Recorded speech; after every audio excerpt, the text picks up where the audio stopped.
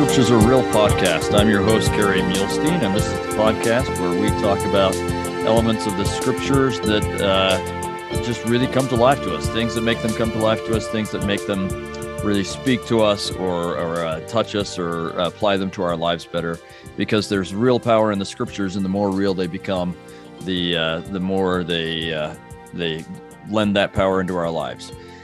Typically, I am either interviewing a guest or I'm with my co-host, Lamar Newmeyer, but every now and then it will be just me.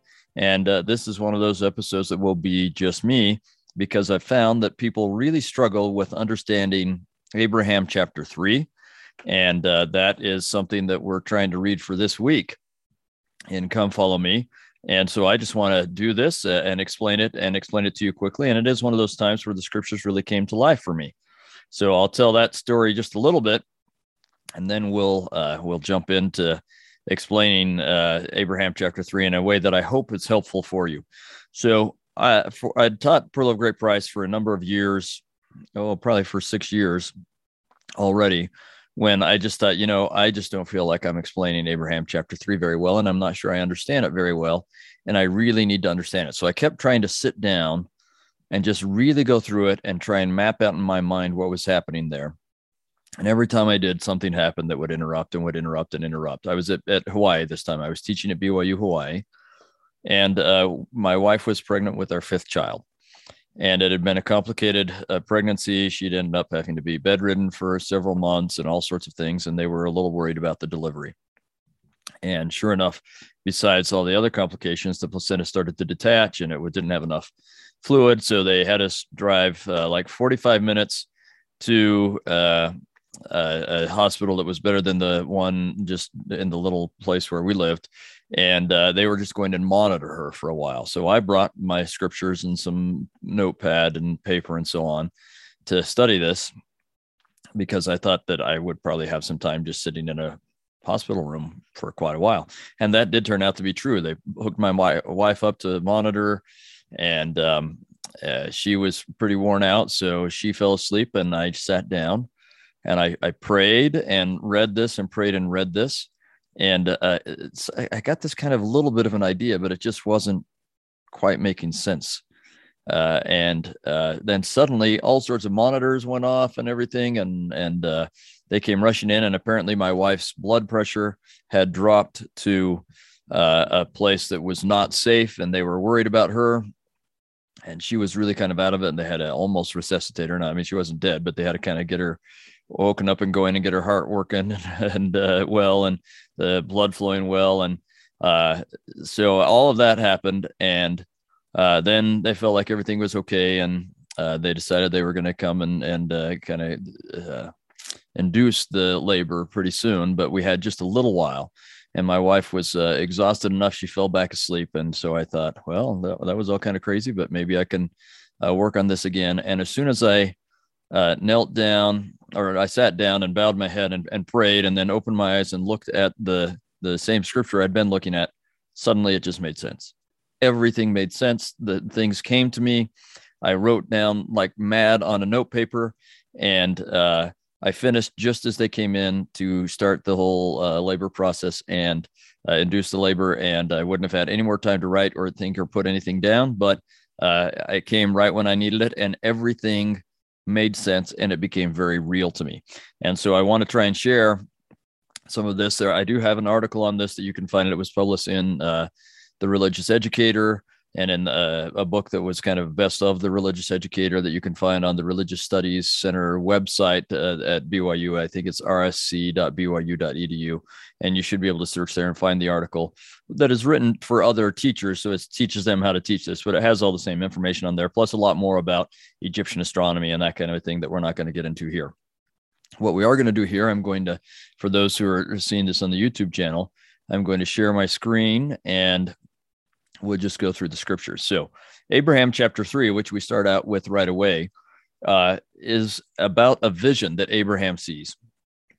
And in this vision, Abraham, to begin with, Abraham has this vision with the Urim and Thummim. He's seen this through a Urim and Thummim that he has. This is while he's still in Ur, before he's left and gone to Haran or Egypt or Canaan or any place like that. So this is very, very early in Abraham's prophetic life. This is probably his first real prophetic experience. And he sees the stars. But it's clear that he sees stars and moons, so he sees celestial bodies or orbs and so on. And God tells him in verse 3 that some are governing ones, and the greatest one is Kolob, and that there are some that are greater than others. And the way that you can tell whether something is greater than something else is by the amount of time it takes for a day and a year, really. So this is kind of its rotation and its ellipses and so on. But those that have a greater amount of time for a rotation or for an orbit are higher than those that have a lower one. And that's it. He seems to just be teaching him about this idea that there are all sorts of celestial bodies, and each one has its own amount of time that it takes to complete its journeys, right? Its rotational journey, its orbital journey, and so on. So how much time is in a day and how much time is in a year? And really what he's aiming at is the most important thing is in verses 6 through 8. So let's read, verses 6 through 9. And the Lord sent it to me. Now, Abraham, these two facts exist. And by facts, in this case, he means celestial orbs. So these two facts exist. Behold, thine eyes see it. It is given unto thee to know the times of reckoning, and the set time, yea, the set time of the earth upon which thou standest, and the set time of the greater light, that's the sun, which is set to rule the day, and the set time of the lesser light, which is set to rule the night, that's the moon. Now, the set time of the lesser light is a longer time as to its reckoning than the reckoning of the time of the earth upon which thou standest. And where these two facts exist, so where there are two celestial bodies, there shall be another fact above them all. There shall be another planet whose reckoning of time shall be longer still. So what he's saying is anytime you have two celestial spheres, one of them is going to be higher than the other. And the definition of higher in this case is its time of reckoning. How long is a day? But if you have two, one is going to be higher than another, but then you can know that there's still going to be something higher than that one. And then he says, and thus shall be the reckoning of the time, one planet above another, until thou come nigh unto Kolob, which Kolob is after the reckoning of the Lord's time, which Kolob is set nigh unto the throne of God to govern all those planets which belong to the same order as that upon which thou standest. So what he's basically told him is worlds without end exist, but there is an order to all of them. And where one is greater than the other, you can be sure there's another one greater than that, and you can be sure there's another one greater than that, on and on and on for eternity until you get to Kolob. And because Kolob is after the reckoning of the Lord's time, or is the one that's closest to God, it is above all of the others and governs all the others. So that's what he sees in this first vision. This seems to be a series of two visions. And that's what he sees in this first vision, which takes up through verse 10. Now, he's also been told that he's supposed to go and teach this in Egypt, or he's about to be told that. And of course, he's not being taught this because God is worried more than, God's not up there saying, well, those Egyptians, they worship all sorts of gods and goddesses, and they have some fertility rites and even some human sacrifice. But what concerns me the most is they don't know their astronomy. No, he wants them, I would assume, he wants Abraham to go in and teach Pharaoh, just like there is something, and the Egyptians are used to understanding astronomy. They know astronomy, and they're used to understanding astronomy in a way that teaches them religious principles.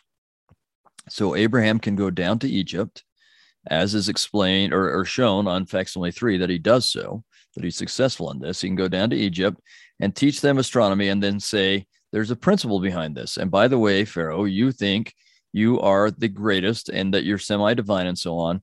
And you are more powerful than lots of people, but you need to know there's someone more powerful than you. And that would be Jehovah. I would guess that's what Abraham is supposed to teach him. But let's look at how we get there by seeing the next vision. So verse 11 and 12 are kind of this transition phase to the next vision, where we see now Abraham says, I talked with the Lord face to face, as one man talketh with another. So this is no longer through the Urim and Thummim. It would seem this is a different phase of the vision, where he's seeing the Lord face to face, and the Lord tells him all the works he's made. And he says unto me, my son, and his hand was stretched out. Behold, I will show you all these. And he put his hand upon mine eyes, and I saw those things which his hands had made, which were many, and they multiplied before mine eyes, and I could not see the end thereof. And then God goes on to make a comparison. And he says, just as I have shown you these celestial spheres and how there's always one above another until you get to Kolob, so it is with intelligences. Now, we're going to get intelligences defined later in this chapter and other places in the scripture. Intelligences are not the way we think of intelligence as an IQ, as in how fast your synaptic relapses fire and so on, but it's the amount of light and truth you have. And God, so it's used in two different ways. One way it's used is intelligence is that bit of us which is eternal. Joseph Smith teaches us it couldn't be made and it can't be unmade. There is a part of us which has always existed. That's our intelligence. And God took that intelligence, apparently, and housed it in a spirit body. And just as our parents house our spirits in a physical body, God took that intelligence and housed it in a spirit body. And then it has a degree of intelligence. But now we get into the secondary meaning or second definition of intelligence, which is light and truth. And God teaches Abraham that anytime you have two intelligences, one of them is more intelligent than the other, and we will define this as has more light and truth than the other. Just like it was with the stars, verse 17, it tells us like it is with the moon and the earth and a planet and a star, so it is with intelligences. So now let's get to verse 18, and then really the key of this whole verse is, or this whole chapter is verse 19, but let's read 18 and 19.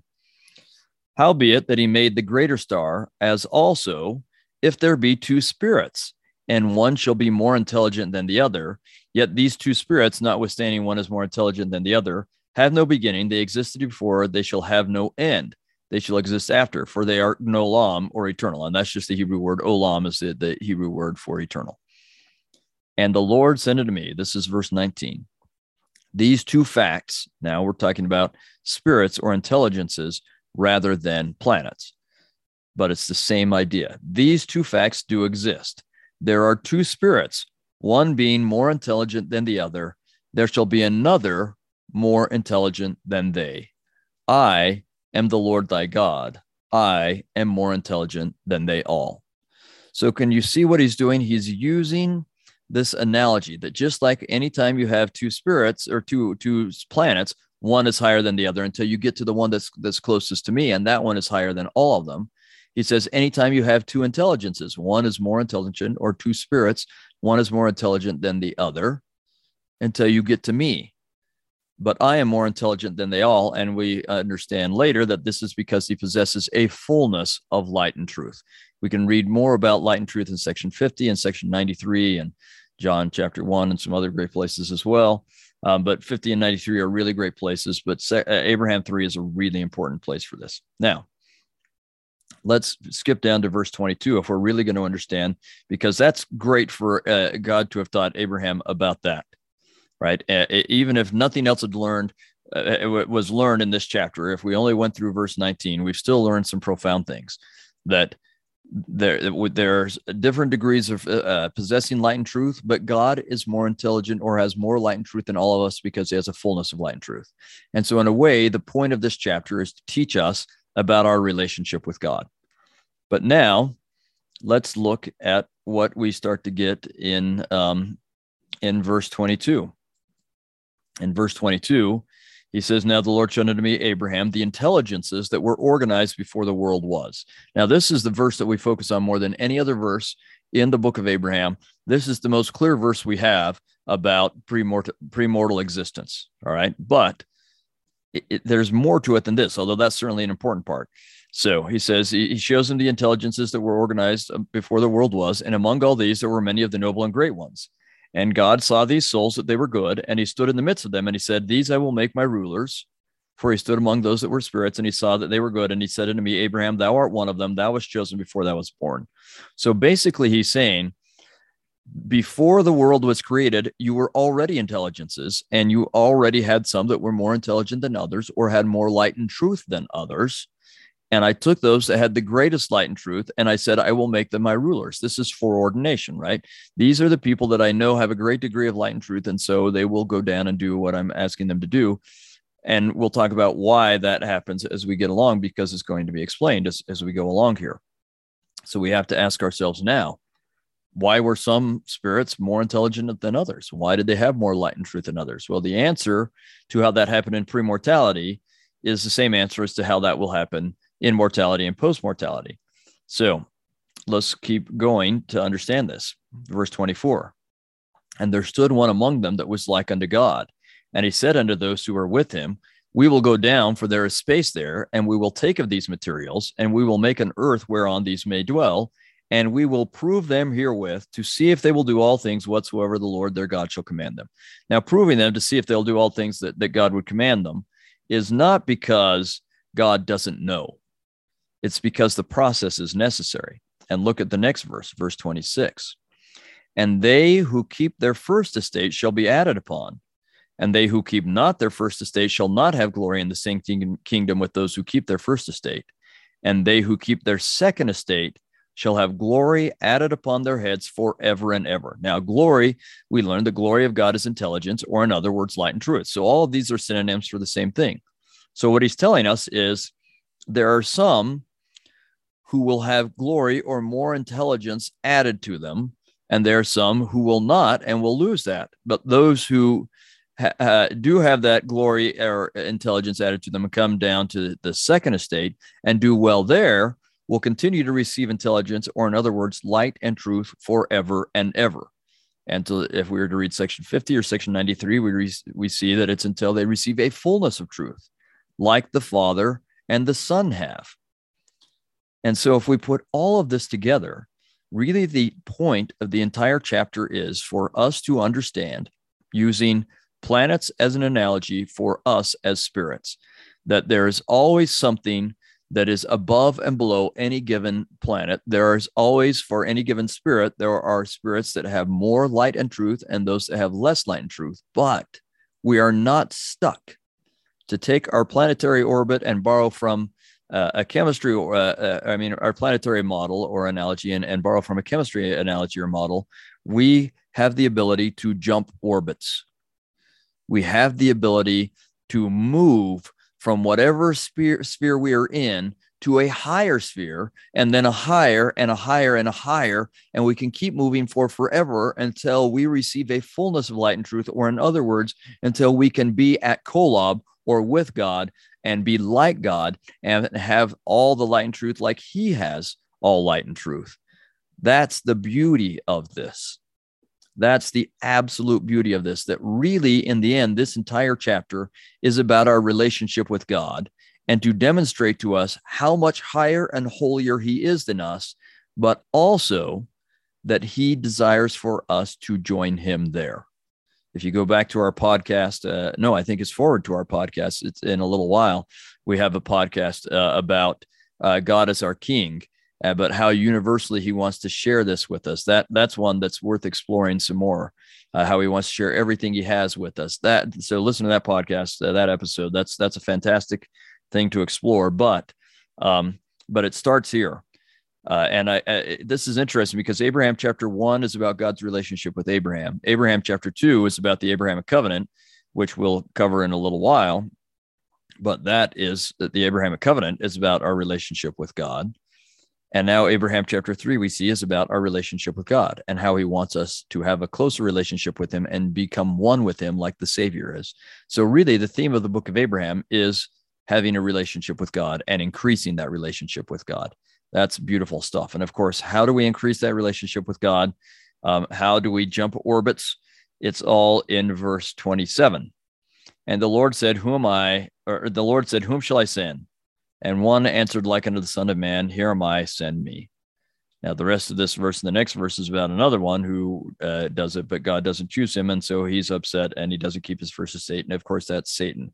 But the key to this is because Christ volunteered to come, all of this is true. We can jump orbits. We can increase our light and truth that we have, and we can approach God and be with him and be godly or Christ-like or be like them. That's beautiful, important stuff. That's very real to me, and it makes my relationship with God more real and more powerful, and I hope it does for you as well. And I testify that it's true in the name of Jesus Christ. Amen.